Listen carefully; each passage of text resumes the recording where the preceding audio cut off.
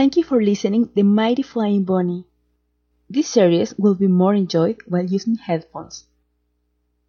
Please remember that this is a work of fiction. Any resemblance with anything real, names, characters, places, etc., it's purely coincidental. Subscribe to get all the updates. Demyr and Iria were almost done with the princess attire. It looks beautiful, Iria, said the princess while looking at the mirror. You did a wonderful work. It was a beautiful, full-length, off-shoulders green emerald dress. The princess couldn't stop seeing herself on the mirror. A knock was heard at the door. Iria, open the door. That must be Sain coming for me to go to the dining room together, said Demyr. Yes, my princess, answered the maid. It was Finn. He asked Iria to join him to get to the dining room before both the princes in case they needed them. The two ladies agreed and Iria left the room. The princess kept staring at her reflection on the mirror. The door opened. Without looking at the door, the princess naively said, Did you forget something, Iria? Yes, you, said Steven while walked towards her to grab her by the waist. He stood behind her, both looking to the mirror. You are stunning, Demyr. He kissed her shoulders, then her neck. Steve! The princess closed her eyes while pronouncing the man's name. Steven moved in front of her and kissed her on the lips intensely. Their foot moved along, so the lady's back got against the door. Demyr, are you ready? Asked Sain on the other side of the door. Yes, wait, just a second, Sain, answered the princess while Steven's lips kept kissing her neck. Steve, stop, I have to go, mumbled Demyr. Don't go. Stay here with me, Demyr, murmured Steven. Sain knocked again and said, They're expecting us, Demyr. Almost ready, pronounced the princess. As she could, she pushed Steven away and left the room. Demyr and Sain arrived to the dining room, filled with members of the court. All of them were standing as they were expecting the king Sulzra, who soon entered the room. Hey, what are you doing standing? Sit! Let's grab a bite. Your names should be at the cards. The concierge arranged them. Demyr walked towards the guest of honor seat, but found other names placed there. Sain was next to her and told her to the ear. That's typical of Sulzra. He wants to belittle us, and we are the only ones who came from afar. The princess hid the cards and sat to the right of the king, as she and Sain were supposed to sit on the next two places. The king kept smiling, but he was discomforted for that action, As soon as everyone had sat down, the servants began serving dinner. So, Demyr, tell me, how's life as Solieris? I only went there a long time ago. Your father organized a tournament to celebrate, I think, your birth.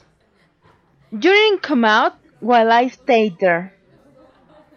You were really unwillingly stubborn to come to the world. I came back here before knowing you, narrated Sulzra. Yeah, I have been told that my entire life, said Demyr. That you are stubborn? Asked Sulzra. No, answered the princess, very serious. How I took my time to born. Aha, of course. Now, tell me, how is that you are not married yet? I mean, I don't see any rings on any of your hands. In fact, Demyr, let me see your hand, said the king as he grabbed the prince's hand. What about your royal house ring, Salieris? I don't see it. You surely have one, don't you? Asked Sulzra. Well, yes. I prefer not to carry it with me all the time, bitterly answered Demyr. That's not just something you leave behind. It's almost offensive you don't have it with you right now. You don't want us to think that you're faking being a royal, do you? Said Sulzra. The room went silent with that last statement. Even the service stopped placing or taking the plates.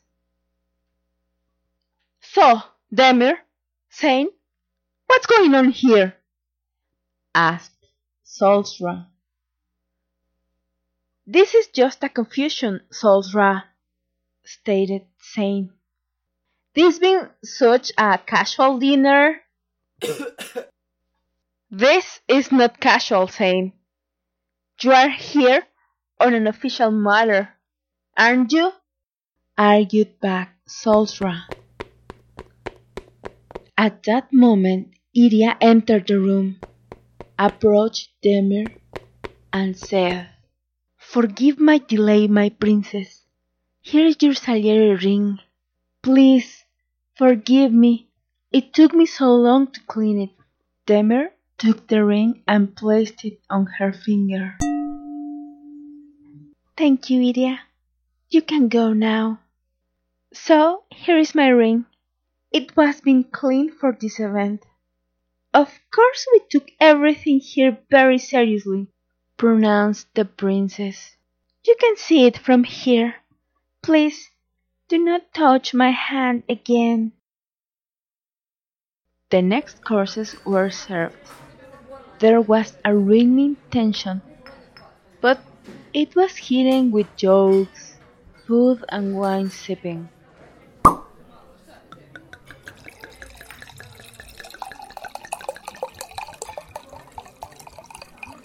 When the dessert had been served, after staying silent some minutes, Sulzra said, I want to apologize for the uncomfortable moment.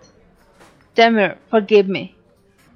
I've known this young man for a long time, and I don't know, the old Uncle Sulzra just came out of me. I want to see Sain fulfilling his duties and taking the place he deserves. So I've made a resolution. As you two lovers must join your lives to be king and queen of the Nubian palace, And since you are both here, why don't you marry here? I'll have my great priest officiate. We'll do it on the gardens and have a big banquet. Yeah, let's do that, said Sulzra. I don't think that's a good idea. We are thinking on doing that once we are back at the palace, answered the princess. But that's a good idea, interrupted Sain. We haven't decided many things, Sain, answered Demyr. Come on, I'll pay for everything, stated Sulzra. Unless you don't want to do it, princess. I feel a bit of a doubt here. It's not that. Why don't we talk about it tomorrow? We've been drinking and, well, let's sleep on it and see what we think in the morning. Do you agree? Asked the princess. Yeah, you're right. Let's talk about it tomorrow. I'll have a drink on the center garden. If you feel like it, join me, said Sulzra. I'm tired. If you excuse me, I'll go lay down, stated Demyr. I'll go with her, said Sain. Yeah, okay. Nice to meet you, princess. Nephew, have a good night. And you, whoever wants to join me, I'm headed to the central garden, shouted Sulzra to the other dinner guests.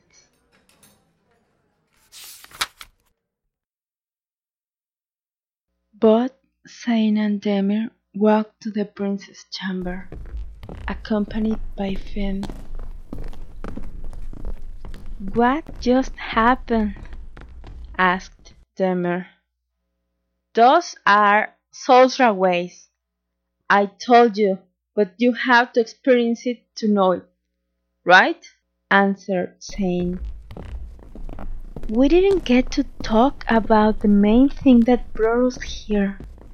And now? The wedding? Here? Said the princess, all worried.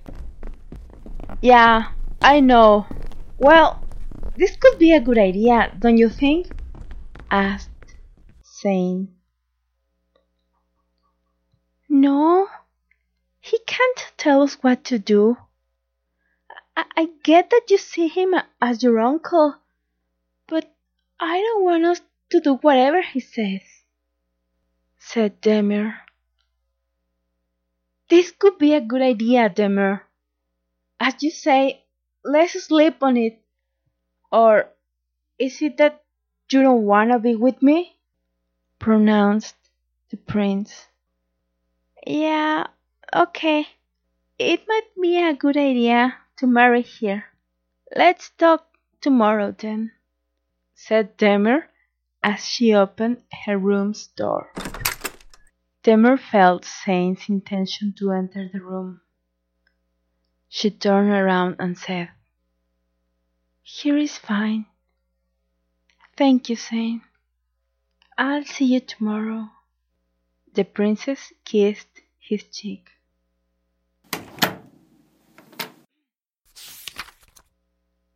She entered the room, calling her maid. Iria? Iria?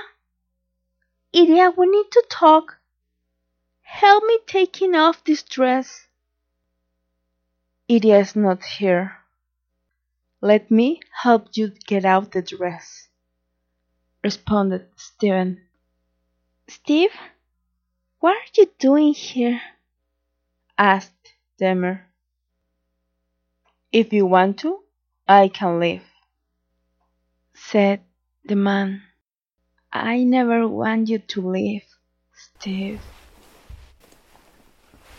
The princess kissed Steven, who held her passionately against his body. He then proceeded to open as many buttons and zippers he found on the woman's attire. "These are too many layers," said Steven. "But what's beneath them is worth it," responded Demyr. "That I know. Kiss me while I get rid of all this between us," anxiously said the man. He finally took off all the cloth from Demyr's body. The lady jumped to grab him by the hip with both her legs. He was able to take her with his hands onto his arms. They were next to the dressing table. He threw the items from there to the floor while placing the princess there. They kissed passionately, with raging desire, as if they wanted to vanish their mouths together. Their skin was touching at every part, as fusing into a velvet cloth, so silky, soft, yet with the fierceness of a storm. She grabbed him by the hips harder, stronger, and looking forward to own his body. He felt the velvety of her feminine body strongly, delightfully rubbing into the man's corp. Their body temperature arose to the highest. "I didn't stop thinking of you all night," said the lady. "I never stopped thinking about you, Demyr," answered Steven. The man made his way into her. They emerged as they galloped into their secret patch, that place they had created together. She bound him tight with her lower limbs, owning the man's corporeity, enjoying the moment, his closeness. The man's accurate movements took her out of the world, on a way he was capable of it. She felt all and nothing at the same time, seeing how she was lost in paradise. He joined her on the journey.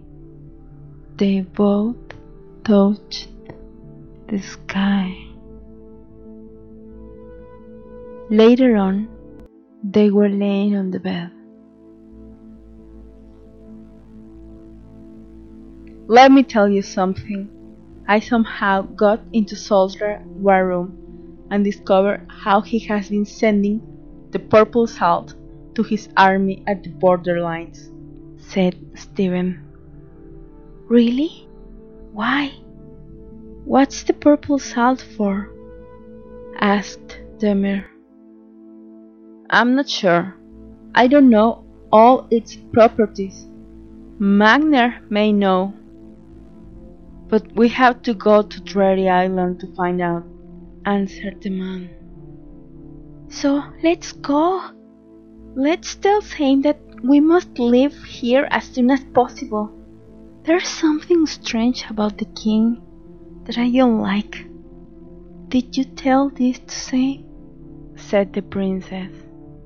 "No, I was on my way to see him when I entered your room. I'll tell him first thing tomorrow. But tonight, let me sleep next to you. I need the warmth of your skin next to me this night," stated the man. to then kiss Demyr. They both surrendered to the night, sleeping as close as they could.